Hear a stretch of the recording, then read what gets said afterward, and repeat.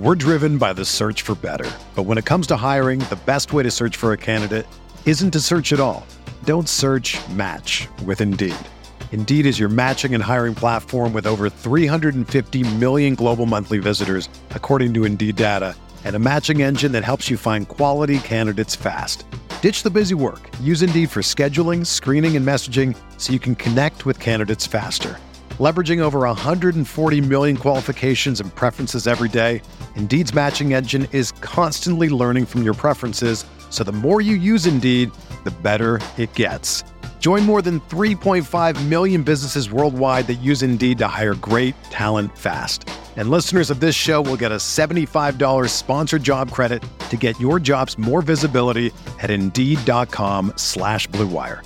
Just go to Indeed.com/Blue Wire right now and support our show by saying that you heard about Indeed on this podcast. That's Indeed.com/Blue Wire. Terms and conditions apply. Need to hire? You need Indeed.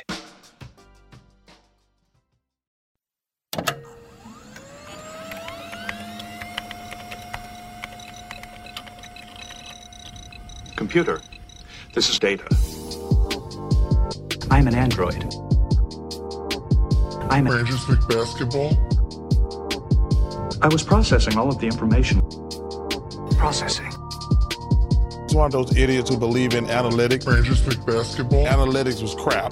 Does not compute. Just because you got good stats doesn't mean you're a good team.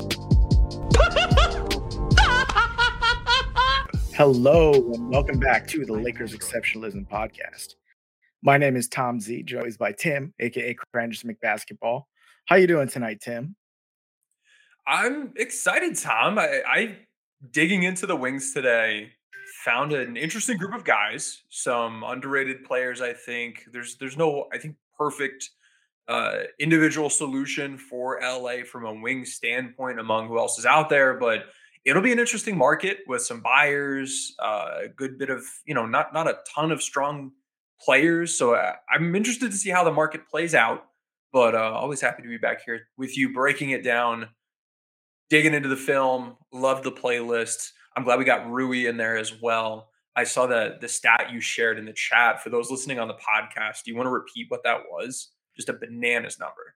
Yeah, it was crazy. So this was just the time that he was with the Lakers, but he was 20 for 36 in his field goal attempts with the shot clock under 4 seconds, which is insane. It was like 98th percentile, and a lot of them are, kickouts to a wide open three, but not all of them. A lot of them are self-created, bump, spin, classic Rui move.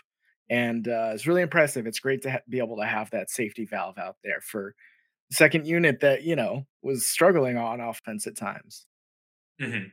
Yeah, absolutely a nice bailout, like clock guy. I don't know that he'll be able to do it quite to the degree he did it with LA this past season, but that's the fun you get into with small sample sizes. Sometimes they go poorly, as we've seen for a couple guys. Sometimes they go really, really well, as we've seen for other players. And it's about, trying to stay grounded, which means, not hating on the guys when everyone else wants to hate on them, not, being a little bit of a downer when people are like, oh, this guy's the best, we should give him all the money. Just trying to, stay in the middle, and hopefully we'll call it right more times than not. Yeah, it's interesting. I'm curious what you and Project Ghostbusters came up with for his market. Is we'll talk a little bit today here about the wing situation, both what the Lakers have. Obviously Rui is going to be a restricted free agent, so they're able to match, but there's other options out there as well. Just continuing our same style we did yesterday for the guards one. If you didn't, you can go listen to that pod or watch that video playback on YouTube. But yeah, I guess let's start with Rui, Tim. It was important for me to put him on there partially, and this is total transparency. I was texting Tim today. Bro had me watching like Cam Reddish film, and I'm like, dude.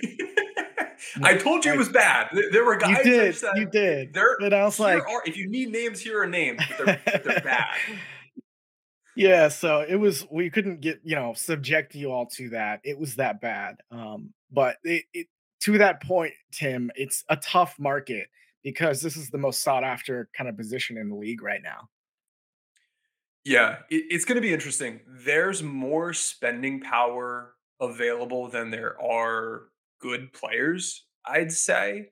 And I think that situation where we might see a couple guys overpaid, or we might just see teams kind of say, "Nah, I'm okay. I'm going to pay you this much money because, I know you're the next best guy and I've got my full MLE, but I don't know if you're worth the full MLE." And that to me is going to be an interesting situation because I don't think we're going to see that with the guards as much. It's going to be like grab who you can grab with as much money as you're able to. With the wings, it might be a little different because I think there's a bit of a drop off after the top couple guys. And to help illustrate that, I'm going to pull up onto the screen now something that we had shared yesterday for the guards. This was the, let me pull it up right now. Here we go. The poll that I put out the other day. Let's see, how many votes did it get? So this was 1,762 votes. How it worked was it say, which free agent player has higher value on the market? It gives you 2 players. You pick one, and then it gives you 2 more players, and you just keep going and going and going. And based on those head-to-head matchups, aggregating all the results, and then also people seemingly thinking Jalen McDaniels was Jaden McDaniels. This is the one part where, usually I really like getting that group, thinking, what do we think of guys? And he's pretty good. To be honest, he's pretty solid, and he should be in this range anyway. But in the very beginning, he was like second or first on this. And I was like, oh no, I need to put out a PSA. This is not his brother. So that's the downside of posting these on Twitter. But so I'm pulling up on the screen. Here's just the relative value for a handful of these wing free agent players. And we see Chris Middleton way up at the top. We've got Max Strus, Dylan Brooks, Jalen McDaniels, Kelly Oubre. And then there's a bit of a drop off here. And I mean, there's some drop-offs among that, just those top 5, but there's a bit of a drop-off. And then you get into the next 6 or 7 guys, and then it drops off even a bit more. And really, there were even more options that I ended up deactivating because they were doing so poorly. And I was like, I don't need people pulling this up and picking between Anthony Lamb and JTA. So Rui, you know what? I probably should have put him. I didn't put him on this list. That was my mistake. I would imagine that Rui on this list would probably be like right around that top 5. Like I don't, Middleton's higher. I think you can probably say Strus is higher. Brooks, hate the offense, love the defense.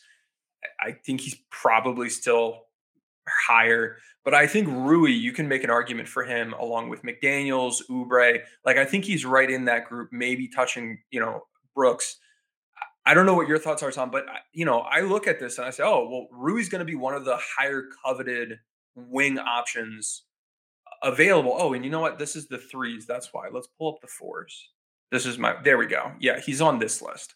That makes sense. Yeah. Yeah, this makes way more sense. Okay, so here are the power forwards. Draymond Green, then a drop off, and we've got Jeremy Grant, Kyle Kuzma, Cam Johnson, a drop off, and then you've got Rui, Harrison Barnes, PJ Washington, and Grahams, and then a gigantic drop off. So with either of these lists, we have several tiers of players, which is a nice way to see, if you've got an MLE and there's, I don't know, let's say there are 6 really good players and 5 teams have a full MLE and you have the taxpayer MLE, like you might still get a pretty decent player in that same tier and not pay as much. I will say we got fewer votes, I think, on this one. And this, only 1,400 votes. And this was Tim tweeting it out. So there may certainly be some Laker bias with some of the responses here. As we note that Rui, again, is ahead of Harrison Barnes and PJ Washington, who I would have ahead of him. He's in the same tier, though. I think we could say he's in the same tier. Again, I think that's going back to the most recent, recency bias, because of how good he was in the playoffs, which I don't think is like who he is now or anything. But it shows, the ways he can be helpful are very helpful. Yeah. Does everyone have their umbrellas open? Because here's a little bit of a cold splash of water. I'm going to switch my tab over to regular season Rui Hachimura. Yeah. These don't look as good.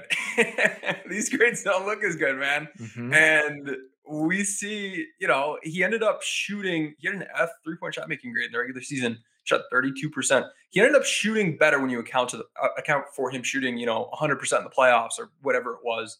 He ended up getting up to like 35 or so.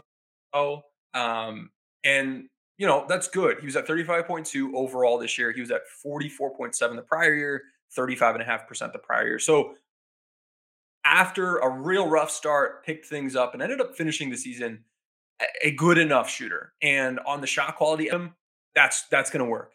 And as a good secondary rim protector, that got better as he was in his Laker tenure, as a guy who was rotating better and better. His box out tendencies, his rebounding tendencies were improving. He was more active. He was no longer in that low activity defensive role that for the regular season, whole season, not just with LA, he ended up being in. We saw this guy improve his stock in some, to me, real ways. And then in others where it was just the shooting variance went back in his favor after not being in his favor earlier. And then in other ways, like the late clock scoring that I just don't see as sustainable. So trying to figure out how good is this guy really? How much is he worth? I think is an interesting question. Thankfully for the Lakers, they can, if they want to, just kind of see what the market is going to say, because he is like Reeves that we talked about yesterday.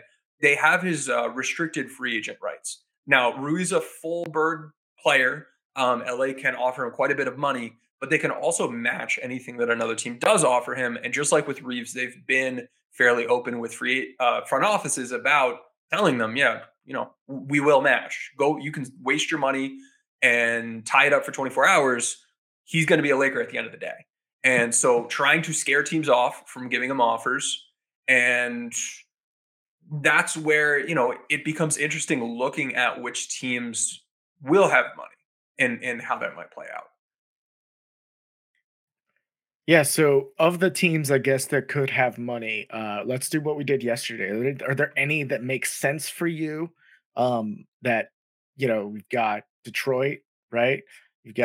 We talked about Houston, but they've got a bunch of wings now. Who else? There's San Antonio, probably not. Indiana, maybe.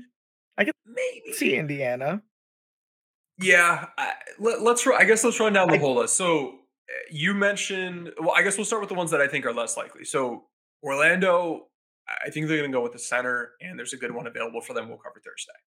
TBD there. With the Wizards, we talked yesterday about how they likely wouldn't be a factor, but as one of the few cap teams that will be pursuing a wing, if they do want to keep Kuz, because I think Kuzma might be going into a market where he doesn't have a ton of suitors, or he won't be able to get offers to the degree that he was expecting to. He might end up sticking around and just taking a deal with Washington that's not as high as he wants, but is good, and then we'll try to work with them to get him traded. I think could be something we see there. With the Spurs, they have Wemby. They'll likely be playing him at the 4. Keldon Johnson, they've got a bunch of money invested in. They're probably not a factor here. Indiana, we talked about them yesterday, aiming a bit more at Bruce Brown, maybe being someone that could go after Reeves. DiVincenzo could be someone they pursue. We also saw Harrison Barnes be a name that was tied with them that came out today. And I think that actually makes a good bit of sense. And they've got the money to go grab Bruce Brown and Harrison Barnes potentially. So that's someone that could be a factor. If they don't get Barnes, Rui could make some sense for them. Detroit, they have a bunch of money to spend, and I'm expecting that they probably find a guy who better fits their age timeline and goes with Cam Johnson. Offers him a bunch of money. We'll see if Brooklyn matches. He's a restricted free agent, but if they offer him a whole lot of money, high 20 millions per year, he might be gone, and he may end up a Piston, and he fits their timeline. He's a solid player. He's getting better. That's, I guess, if we have to project something at this point, that's what I would project there. Okay. Now, Oklahoma City, they also have a good bit of money to spend. They are also younger, and Rui's not like an older guy. He can fit their timelines as well. Grant Williams is the one that having looked through the different options among the Ghostbusters crew, thinking through who they might go after, Grant Williams was the guy that we think for them. Boston's likely done with Williams. He may not be back. He may not want to be back. They may not want him. LA, we know, wants Rui. So this could be a situation just like with Reeves and Brown, where it's like, we got multiple good options. One of them we know is super gettable. The other one is we need to hope their home team doesn't match our offer. And if they do, we may lose out on both of them. And so that is the calculus that OKC has to be doing. It plays into their favor that they are younger. They may be taking their time. And if they do whiff, it's not the biggest deal. But Grant Williams would be the one that we'd project for them to spend their money. And then with the Rockets, we talked about Fred VanVleet yesterday. Dylan Brooks is the other guy that makes sense for them, is apparently interested. They can offer him like 3 years, 45 mil, just above the MLE and get him. They did just draft Jabari Smith Jr. last season. He was the third pick in the draft. Cam Whitmore, they just grabbed this season in this draft a week ago. So they are probably in a pretty good space from a wing standpoint. Brooks is like a 2-3, 3-2. So he can be a wing, he can be a guard.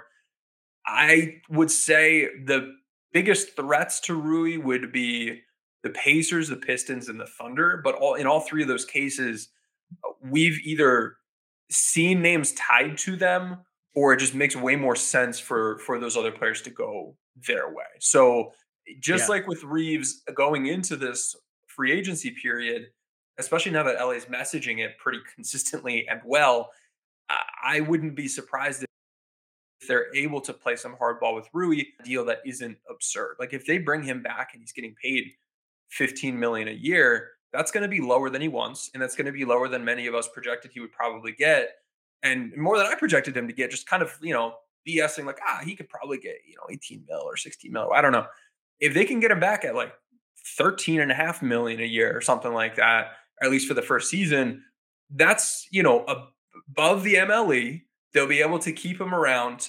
And in addition to that, it'll be a situation where they may be opening other doors for themselves. So 13, 14, 15, 16 million, somewhere in that range is what I would expect for Rui from the Lakers. And I think he will be back.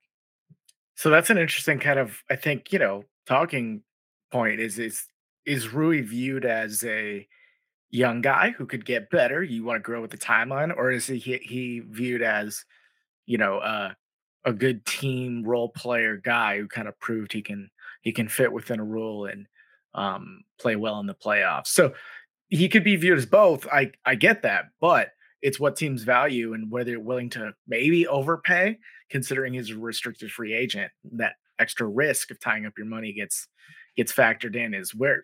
And like, this sounds crazy. I don't think this is going to happen, but something like the Kings missing out on other free agents and being like, you know what? I like what he proved in the playoffs, and we're a good team, and we think he can fit in with our timeline and our now goals, our win now goals. So, good call out. I forgot about Sacramento. I think Sacramento's going to be gunning for Draymond, and right.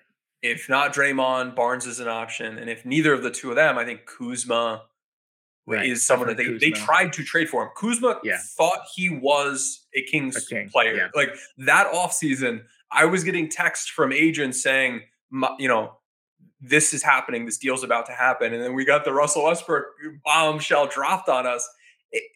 They thought, players on each side of that trade thought that trade happened. And it didn't happen. I think, going just down the street, not, figuratively, could be a good fit for him as well. So there are a number of guys that make sense for them. But I guess another factor, along with, all right, we've got a number of cap space teams. We also have a number of teams that may be interested in spending an MLE. So Dallas could be looking for a wing.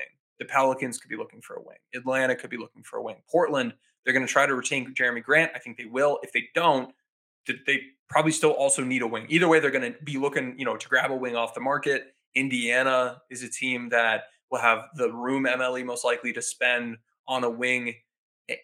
Like, there are a number of buyers out there. And so there will be, as one of these teams, if you can pick between sure thing Grant Williams or comparable player, perhaps Rui Hachimura whiff on and then get neither guy, and there are 5 other teams that are ready to offer these guys good money, you may be more conservative and go with the guy you can get. That, the second he says yes, he's yours, rather than, having to deal with the CBA implications of restricted free agency. Well, it's going to be interesting, Tim. Shout out Bix for putting in the official news that the Lakers extended qualifying offers to Rui Hachimura and Austin Reeves. So that's good news here, Tim. Do you want to dive into some of these other options? Like, so to me, the most realistic option where Rui isn't back is they just have to renounce his cap hold to like sign Kyrie. So yeah, they've got some options. I guess if we pull up, I've got a tab here with the Lakers setup. A couple different things they can do. So actually Beasley's at like, what is he at, 16 million, I think? I think this is looking accurate or so. If they're able to, so if they do renounce him and they do get D'Lo back, and I don't know, we'll say D'Lo's at 18 million. Let's say they retain Reeves and they waive Mo Bamba and they're able to get off of Beasley. They're still above the cap. And I don't know, they let Lonnie go and we'll ignore this. So like, I don't know that I see a realistic path here for the team to just renounce him and get cap space. If they do still retain Reeves, well, they wouldn't bring back D'Angelo too. Elo, yeah. I mean, like if both of them are out of there, then yeah, they're going to be able to get some space. So yeah, if they were, I guess this is the way it's looking. Like if they do want to go, swing for the fences, add a Kyrie or something like that, like they need to let like everybody go. You need to let like just about everybody go. Then you're able to get to the like mid 20 millions. That doesn't seem territory. From what Pelinka said, doesn't seem like that's the path they're going down. But I just wanted to mention it. That's still possible. And it's part of it is like the guys you have on the roster, like they're good basketball players. They're not perfect players. Some of them you're happy to move off of. Let me actually make the screen a bit bigger. But you've got some decent guys. And a path the team could potentially go if you are able to, let's say Malik Beasley, you decline his team option, but you do want to keep him around. So you re-sign him to a longer term, shorter money deal. Instead of him costing 16 million for 1 year, maybe, I don't know if you'd be able to get him at 3 years, 24 million, something like that. We'll just say, for example, and then with raises, maybe he starts at 7.4 million. With Mo Bamba, if you cut him, you've now, saved a lot of money between Beasley and Bamba originally. And then if you are able to negotiate and, based on the market, end up keeping Reeves at that Arenas rule looking contract, D'Lo at a little over 18 mil a year, and then Rui at like 13.5 million a year, you now have enough space where you can use the full non-taxpayer MLE. You're able to you tap yourself at that first apron. You're able to use that full non-taxpayer MLE. You can also use the biannual exception, which, as we talked about yesterday, would be in the ballpark for a Dennis Schroeder. Maybe it doesn't get him.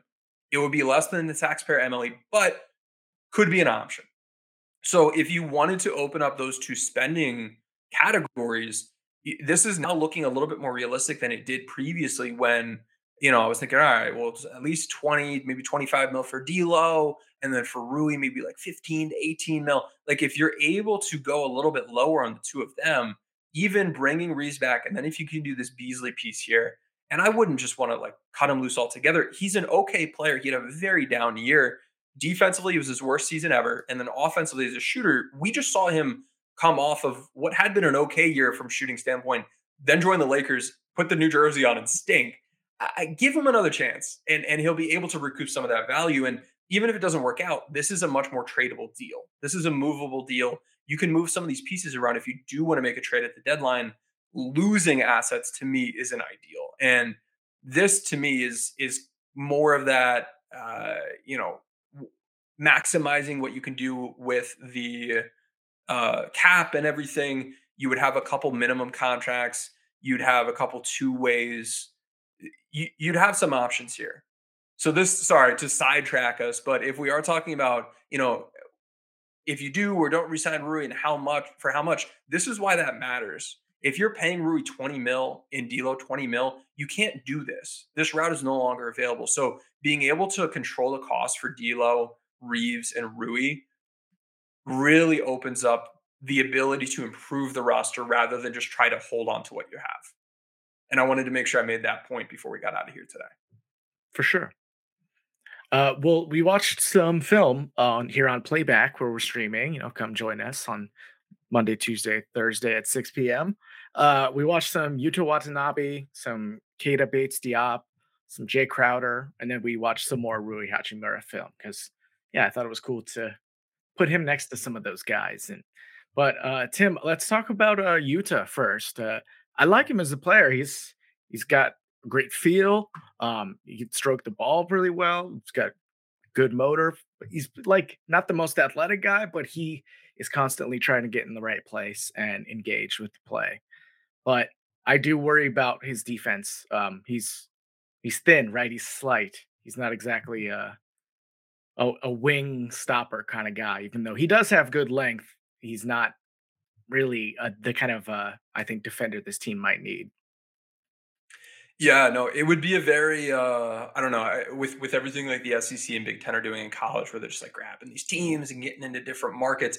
LA can corner the Japanese market if they keep Rui and grab Yuta. Like, I think those are the only two active Japanese NBA players for a team like on the Pacific. Like, I don't know, man. That I wouldn't mind that from a marketing standpoint, which isn't. It's not nothing.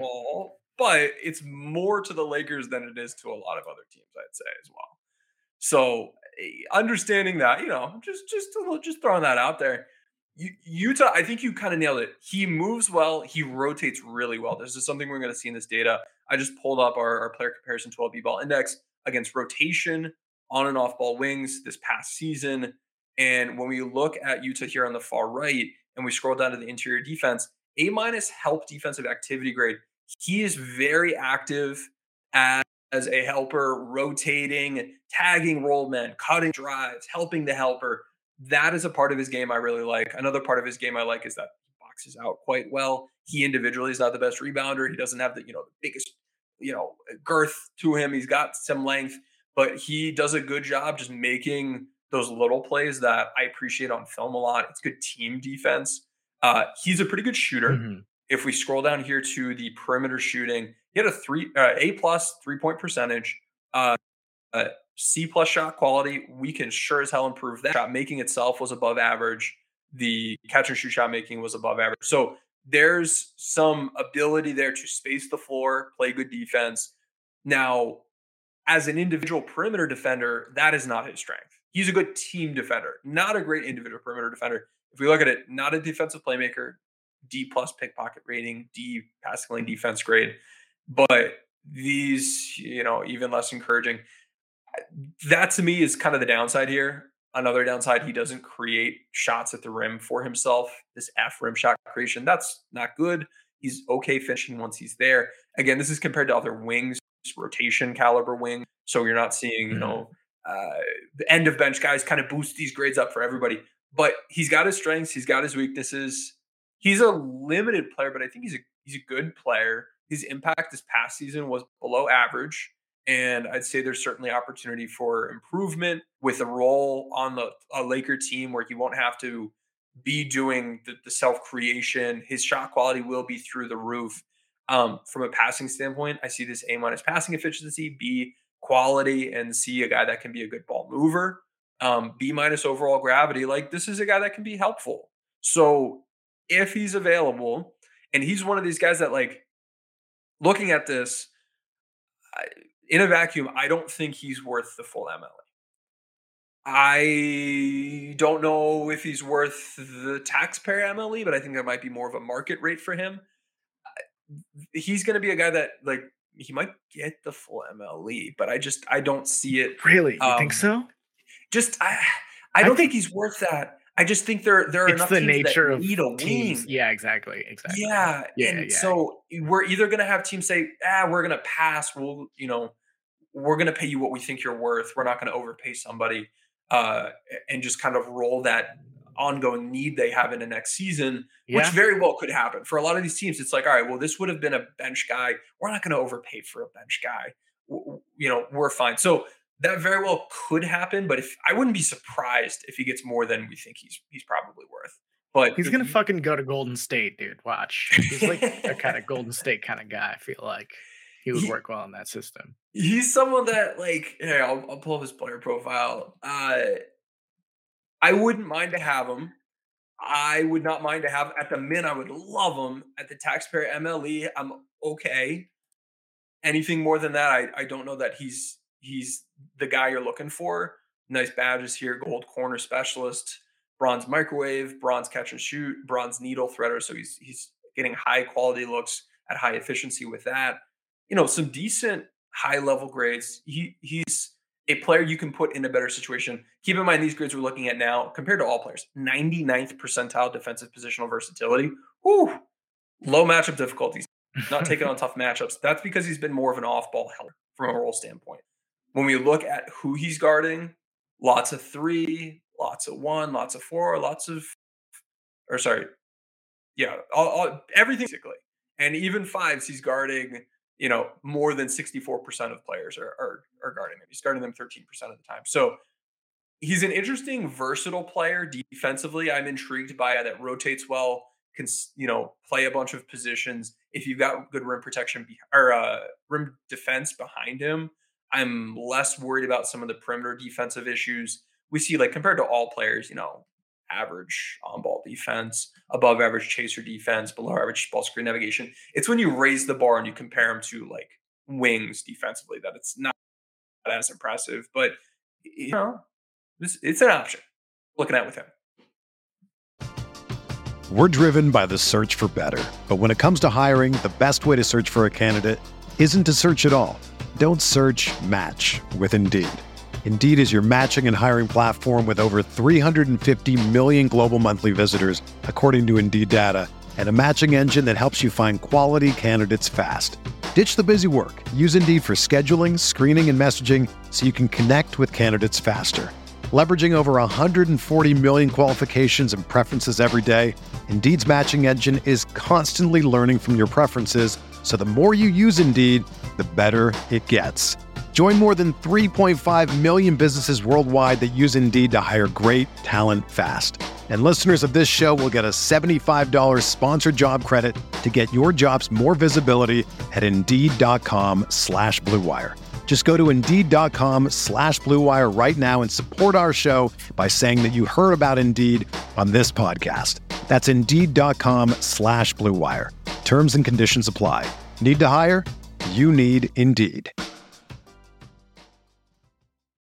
If you're a basketball junkie, then you know there's no better time of year than the NBA playoffs. Twice a week, JJ Redick is cooking on his podcast, The Old Man and the Three. He has guys come on in all stages of their careers to talk about the league and share stories you won't hear anywhere else, including Devin Booker on why he talks so much trash, Ray Allen's epic free throw competitions with LeBron in Miami, and the moment Tyrese Halliburton knew Pascal Siakam would be a good fit in Indy. In addition to player interviews, every Monday JJ breaks down the top 3 things happening around the NBA with unmatched analysis, not outlandish takes, and is often joined by masterminds of the game like Tim Legler to dive deep on rookie reports, trade breakdowns, and why is mean mugging now a tech? You won't find another outlet that covers the game as comprehensively and with such insight as JJ does it on The Old Man and the Three. Make this your companion podcast during the playoffs. Listen to The Old Man and the Three ad-free on Wondery Plus or wherever you get your podcasts. Whether you're a world-class athlete or a podcaster like me, we all understand the importance of mental and physical well-being and proper recovery for top-notch performance. That's why I'm excited that Unified Healing is sponsoring podcasts on the Blue Wire Network. Unified Healing is a new and super innovative global network of wellness centers powered by Energy Enhancement System, or EE System. If you haven't heard of the EE System yet, then you'll want to listen up. This technology promotes wellness, deep relaxation, purification, and rejuvenation. Wherever you are across the globe, access to a center is easy and affordable. Interested in experiencing the EE System technology for yourself? Go to unifiedhealing.com/Blue Wire to learn more and find a center near you. That's unified, UNIFYD, healing.com/Blue Wire. No material or testimonials on the Unified Healing website are intended to be viewed as medical advice or a substitute for professional medical advice, diagnosis, or treatment. Always seek the advice of your physician or other qualified healthcare provider with any questions you may have regarding a medical condition or treatment and before undertaking a new healthcare regimen, including EE system. All right, that's a good one. How about we move on to Keita Bates-Diop, who is a lot more of the wing stopper with an uptick in shooting last year. Is that real? Is that, fake, progression? Or is like, because he can play really solid stopper defense in those highlights. He has plays against Kevin Durant, Chris Paul. I think Shai's in there. So he's a pretty good one-on-one defender from at least what I've seen. Yeah, he's an interesting player. I see a lot of intriguing film with him. The data is interesting as well. He finishes well at the rim. He's a bit better at creating at the rim than Utah is, than Jay Crowder is, than Torian Prince is. When we scroll down here a bit, we see that he's another guy that's pretty active as a rotator. And his perimeter defensive grades look much better than just about everybody up here. Navigates screens decently, can chase around off ball. Staying in front, he's about average compared to these peers, but can be a bit of a defensive playmaker. Nothing crazy, nothing elite, but decent. From a shooting standpoint, he was someone that his shot making itself was a C, but he had A- shot quality. That gets you that good 3-point percentage. That's something that let's see year by year what his 3-point shot making grade looked like, because that I'm curious to see, is this that the let me look, database grade. Are we looking at just a shot quality improvement, or are we looking at a guy who just outright shot better? Let's see here. Pulling his info up. Okay. Yeah, no, okay, so this is database grades. So B+ 3-point shot making compared to all players. This was a bit of a jump from his norm. D-, D-, C-, D. He also saw the highest shot quality he's ever had. So he shot better than expected, again, on very, very easy shots. Not someone that I am saying, oh, this guy's definitely a shooter, but an intriguing player, I would say nonetheless. He's got some skills in other areas. He's got that finishing ability. He rotates well. He's able to hold his own on the perimeter from an impact standpoint. He was around average. Playmaking standpoint, he actually was seeing the floor, making a bunch of different passes quite well, and at pretty good efficiency from a passing standpoint. So he's an intriguing guy. I don't mind it. From a pricing standpoint, he should get an offer from his current team at the taxpayer MLE or around the taxpayer MLE. So you're probably not going to get him for the min. But if you can offer him that MLE, the taxpayer MLE, you can be competing with him to get his services. He was a Spur this past year. They've got a bunch of guys. They got some new guys. He's going to be 28 this upcoming season. So, it could make sense for him to move on, for them to move on from him. By the way, gold putback boss badge. To me, at a high level, that's what things are looking like with him.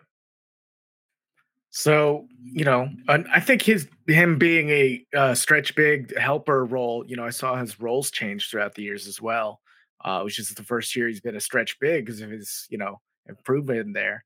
He's an interesting guy who I think, other teams, contending teams who need a stretch guy or just another body to be able to throw out there. Because I'm not saying he's like the number one wing stopper guy, but the film I saw, his help defense was really solid. So I'm a fan for the right price, of course, as with everyone. The other guy we saw, Tim, who I can't talk myself into, after seeing the film, is Jay Crowder, and not sure if he's gonna get above the minimum. He still shoot okay, but it's not quite what he was, and he's still one of the most streaky shooters in the league. Feels like. Yeah, he was used as a wing stopper this past year. This 3-point shooting is certainly streaky. He didn't play a whole, how many minutes did he actually play this past season? I'm curious about that. Yeah, he didn't have a lot. Let's see here. Let's take a look at his 3-point shooting data season by season. Look how crazy this is. Yeah, he only played 340 minutes. So, but when we look at most of the seasons in his career, he did not shoot well. He had that really good shooting season in Boston and then left Boston and didn't shoot well for a number of years.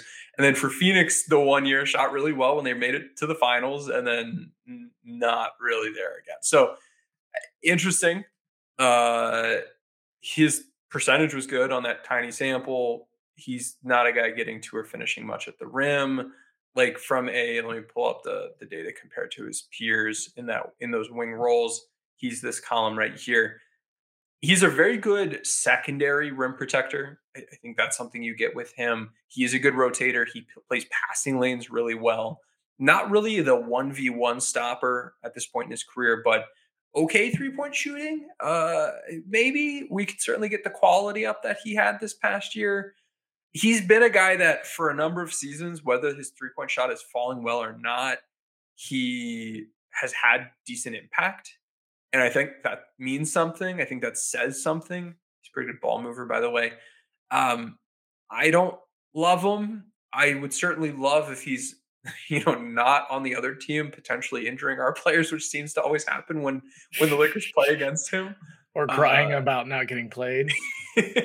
Yeah, he's one of those guys. Like, if the Lakers did sign him, how similar would your reaction be with him to when the Lakers got like Pat Beverly in terms of just like, I don't know that I want to. Oh no, Pat's the way higher for me personally. Okay. Like Jay Crowder fucking sucks, yeah, but I think I could see him being a useful player for the Lakers. Okay, I gotcha. Yeah, so Crowder also getting up there age. He'll be in his age 33 season this upcoming year, 6'6". There's some things he's good at. There's some areas he's not good at. Another guy that I think his value itself might be more taxpayer MLE, but maybe getting more than that based on what the market looks like. And I don't know that. Like if the Lakers have that kind of spending power, I wouldn't be spending it here. Yeah, I agree. Move on. So Rui Hachimura. Yeah, I think the answer is Rui. So let's do. So hang on. I've put together a tier maker thing. We've got a number of guys down here. We've got Jay Crowder. We've got I believe this is KDB Diop, Taurean Prince, Cam Reddish, Rui, TJ Warren. Why am I blank? Wait, no, hang on. Oh, right. This is Justice Winslow. I haven't looked at Justice Winslow's face in I don't know how long. Yuta Watanabe, Harrison Barnes, and then Troy Brown. This is kind of like the group of guys that in theory, they're going to go for different amounts of money. But if we're starting with, let's say like Rui, compared to these guys, what tier do you think you would have him in? Let us know in the chat. So are we grading them based on their qualities as a player or their like what you want, right? I guess like the caliber of player for the Lakers. Right. The fit for the Lakers. Okay. For the based on this group. Yeah, like we're not gonna say, oh well, they're we can't have any A's because they're not like Chris Middleton. Like among these guys. Yeah, right. So you want to start with Rui? I mean, fit's pretty good. Is it an A fit? I don't know. We can. A seems like it's fucking great. Like we have to have him back, which I don't know. Why don't we start B and then we can move him? How about Harrison Barnes? Same level, higher level. Is Barnes cooked? Is he? Oof. I might drop him 1, but I can make an argument for it. So if it is helpful, let me pull up Harrison Barnes here. He kind of surprised me a bit. This past season, is he on this list or is he? Have I hidden him? I may have hidden him. Harrison Barnes added $17 million worth of value on court this year. He was like actually legitimately like pretty solid. Yeah, he's probably the A then. Because he's a vet. I'm just I guess remembering that playoffs, but yeah, I think for this I next think he is the best out of this. Yeah. He's probably the best out of this group. Who do you think is the worst on here? Who do you want to put in that F category? Who's Cam Reddish? Okay, we'll stick Cam Reddish as an F. TJ Warren still play? TJ Warren is still playing. And I feel like he's maybe probably a Sun again. He was bad last year. So here's Harrison Barnes, by the way. Pretty solid stuff.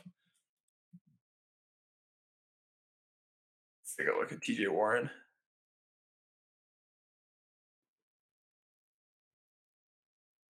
He defensive rebounded well. Yeah, like his shooting wasn't good. The shot making. So this is whenever you see a high field goal percentage at the rim, but awful shot making on good shot quality, it's like he wasn't getting there often. The volume was low, and then also the quality was really high, so it doesn't buy into that percentage as much.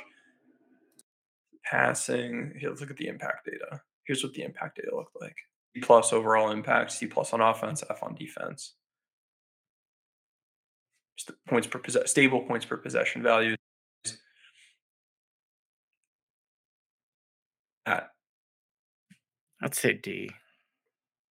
D? Okay. I can behind that. Yeah. Jay Crowder. Think Jay Crowder is better than that?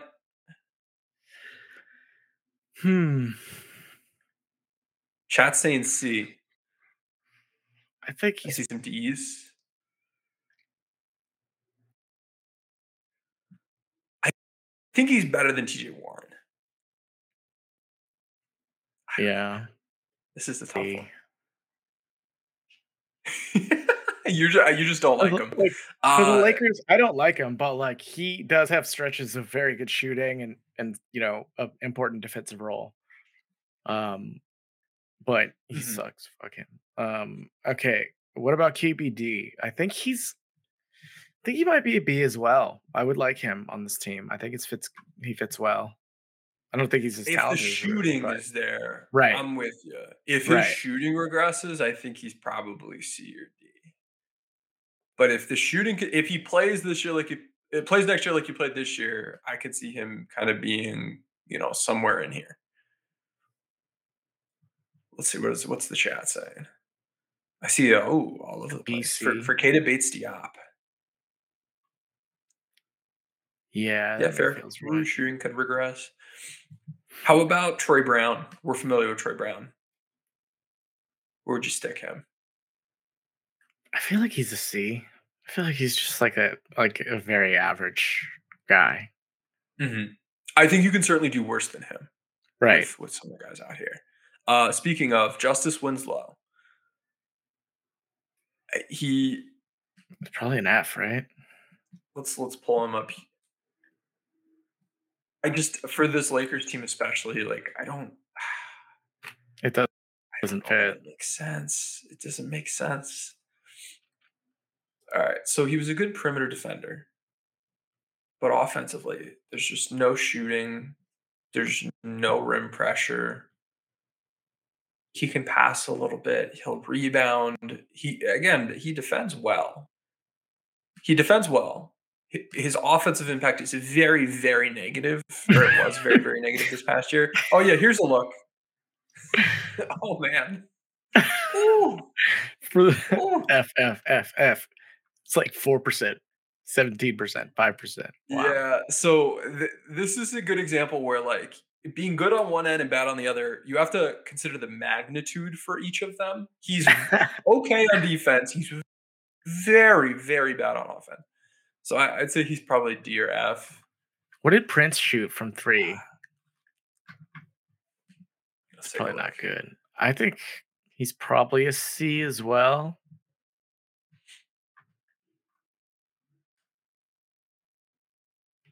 Yeah, Prince against Lakers A+. Okay. Silver corner specialist badge, bronze contact finisher, movement shooter role. Chaser. Impact doesn't look great. It's a big ass chaser. All right, so shooting, pretty solid, 38%. I like that. That's pretty good. Finishing, that's okay. It's okay. We can work with that. This looks like an okay ball mover. Guy sees the floors, hitting, he's getting good looks for teammates. A- quality.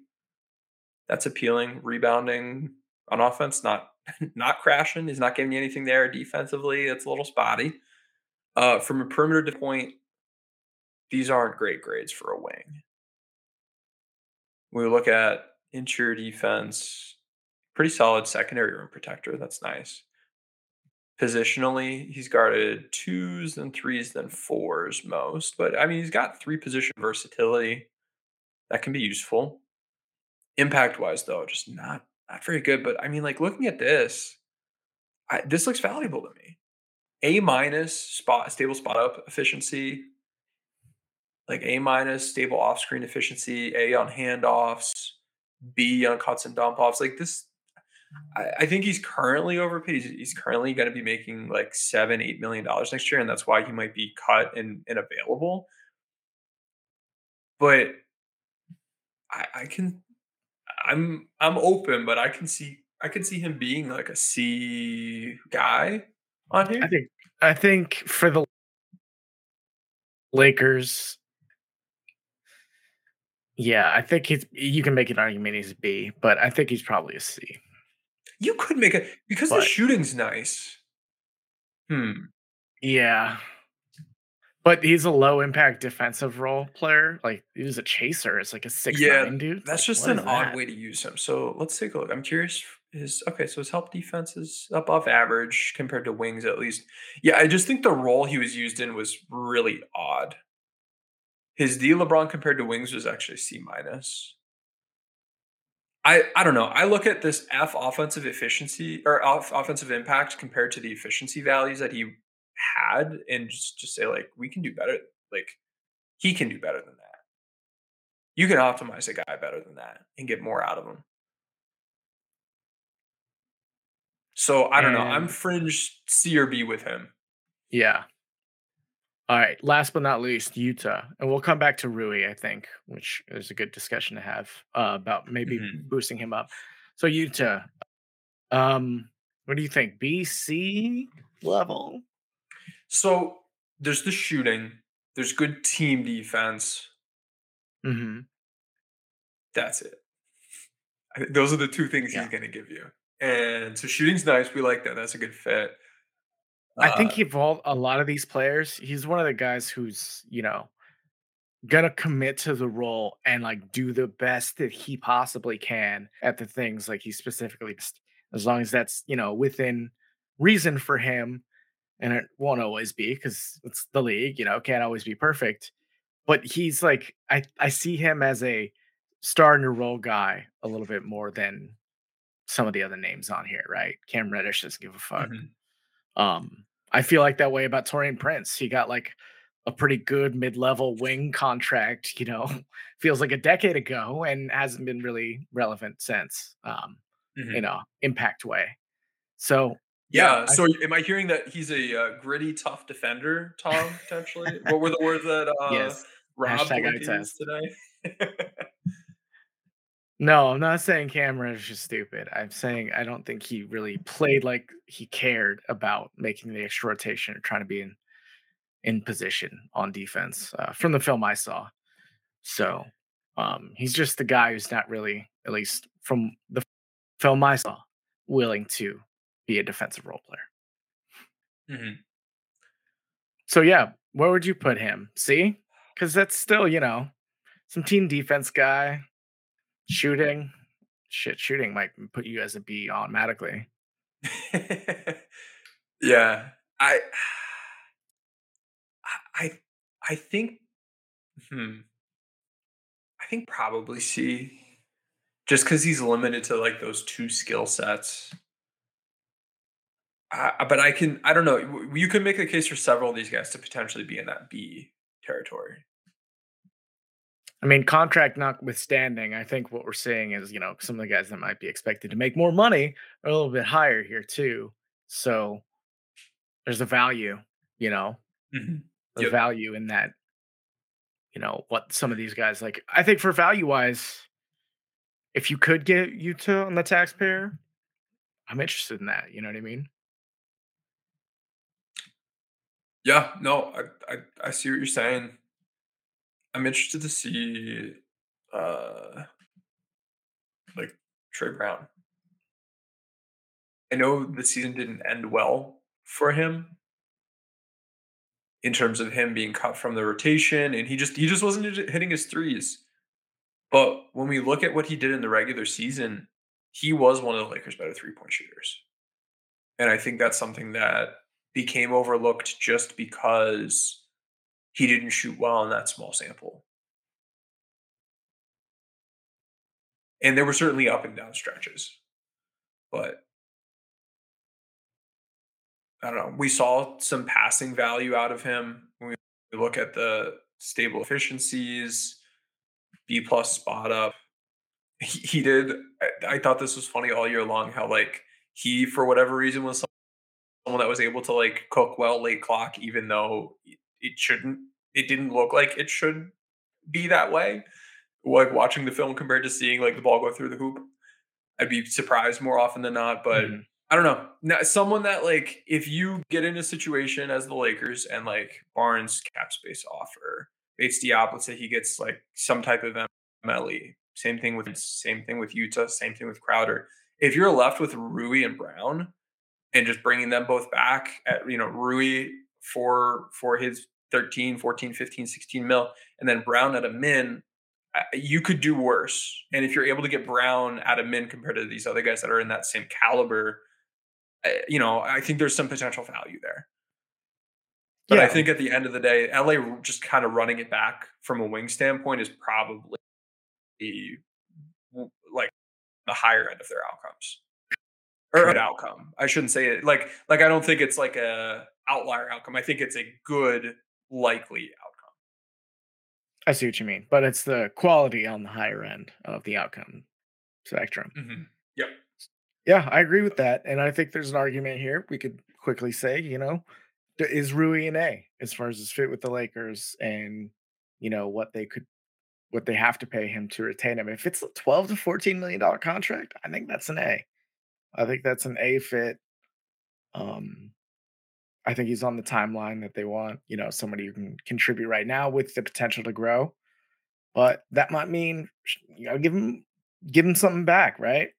But as to right now, it's been a beneficial relationship between them because he wasn't. I like that you brought up the Wizards earlier. Like, yeah, the Wizards are going to sign Rui back, and they could, but that would be crazy, right? Like based on what we know about the human side of the coin. So right, that's a good factor. Money talks, money heals all wounds, but it's got to be a lot of fucking money. I feel like, but the Lakers to see what I was trying to say is like the Lakers needed a player like him for a couple seconds, whatever they gave up, and Rui kind of needed them too, mutually beneficial. Let's go into this negotiation, trying to achieve the same thing. Let's get something good for both of us here. Yeah. And getting back to my earlier point, if they are able to find something for him that if he doesn't get a cap space offer and they are able to give him something is above the full MLE, but between him and D'Lo and maybe Reeves isn't getting the max of what he could get. Like between these three guys, if you're able to keep it to like $44 million or so between the three of them, you again end up in this spot where you could use that full MLE. And if you're at that MLE, you can be a factor for Dante DiVincenzo. Straight up. You are a competitor. You are a contender for Dante DiVincenzo, who we didn't talk about yesterday because at the moment I was thinking like, I don't think they'd be able to, even get to that full MLE. And he should be an MLE guy. If they can, though, all of a sudden that does become a potential option. Hey, if Indiana goes for Harrison Barnes and then doesn't want to go for Bruce Brown's probably now a full MLE guy. Like, if you can open this piece up, you can be a competitor for some of the higher end guys for any of the three discussions we're going to have this week. And to me, that is tremendously valuable because that's basically an extra player. Because if we look at this biannual exception, $4.5 million, the taxpayer MLE is $5 million. So it's like, it's just about the same. You just get an extra 12 mil to spend on a player. So that is huge. That is absolutely huge. So these three guys right here, this is the key along with this piece. If you're able to do this, and I think again, I should be saying I should be speaking what I'm highlighting here because we're doing with the pod as well. Reeves, D'Lo, and Rui controlling that cost, and then cutting Mo Bamba, and then declining Beasley's option, and then re-signing him to a deal. And hey, maybe you're not able to control the cost with Rui and with D'Lo and Reeves. Okay, sorry, Bees, you're out. That lets us get up a bit higher here. And then we're still in the same situation. And we're still able to use these two spending pieces, but now you've lost out on a guy who probably is worth $7 or $8 million. So, all things equal, try to keep Reeves, Rui, and D'Lo, and then just open up that extra spending power. I think this is probably LA's best path. And you can, put together a roster that maybe looks something like this. I don't know if Plumlee would be available. Maybe you go get, I don't know. We'll talk about it tomorrow. Maybe you go get DiVincenzo instead. Yes. Thursday, it will be our big show, Tim. We take Wednesdays off, but come back on Thursday. We'll be going over bigs. And then we're going to be doing a Friday stream as well for free agency. I'm not exactly sure what we'll stream. Maybe just throw up NBA TV or ESPN, whatever's, they usually do like the Woj and Low show and whatever. So yeah, we can just hang out, grab a drink, grab your libation of choice and come hang out on Friday with us. I'm going to make a little graphic for that soon, but any other wing or anything you want to go over, Tim? No, I think we covered it pretty well. I am excited for Friday. I think what I'll do is, in addition to, pulling up the TV for people to watch, when moves happen, I'll be tracking them live in my spreadsheet, and we can share my screen. All right, well, here's the rest of the wing market. Here's the rest of, which teams have needs and for how much money. We can try to piece together what as it's occurring. So that could be a good time. As the Lakers are making moves, we can get in here and, update things. And I think it would be much more of we're going to figure it out and project what's going to happen rather than otherwise I'm just sitting there on Twitter refreshing and trying to just wait for something to happen. So I think that would be a good time. Yeah, we are taking tomorrow off. Tom, I'm actually joining a Suns podcast tomorrow to talk about our good friend Frank Vogel, which should be an interesting time. But if you want to continue the conversation, whether it's about Frank Vogel, free agency, anything, with us, join our Discord group, the Lakers Exceptionalism Podcast. We have the, follow the podcast account at LakersXPod or LakersSexPod, as we realized it's also spelled. Based off of that, we've started the Lakers Sex Mafia is the name of the Discord group. Had a little bit of fun with that. And so join that group, continue the conversation. You can get in there for free. Send me, Tom, or the Lakers Sex Pod Twitter account 5-star review of the podcast, or check out the link in my bio on Twitter at Tim_NBA. You can get in that, you'll see the directions there. There are different tiers. Once you're in it, Johnny's putting the link. If you want to check out the different tiers, we have different offerings. I want to shout out friend of the pod, Court Prowess, for rocking out with their arena sponsorship, as well as to TJ Timataji, Zach Harris, Q Daddy-O, iPod Shuffle, Miguel, T. Shuttleworth, Omar, Roy, Abdurrahman, Keneal Mason, Doppel, and Romario for living the high life with us in the owner's box, as well as to the courtside and lower bowl crews.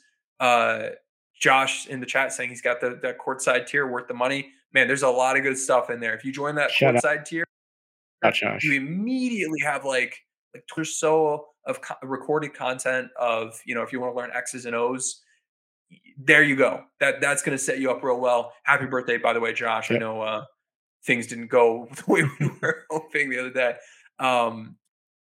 But yeah, no, get in there. It's a bunch of fun. It's a good community. This is like our time of year because we just went through this whole exercise and there's a whole lot more that comes along with that. So this next week is going to be a bunch of fun as we figure things out, break it down together in there. So come join us. All right. Thanks, everybody. Have a good night.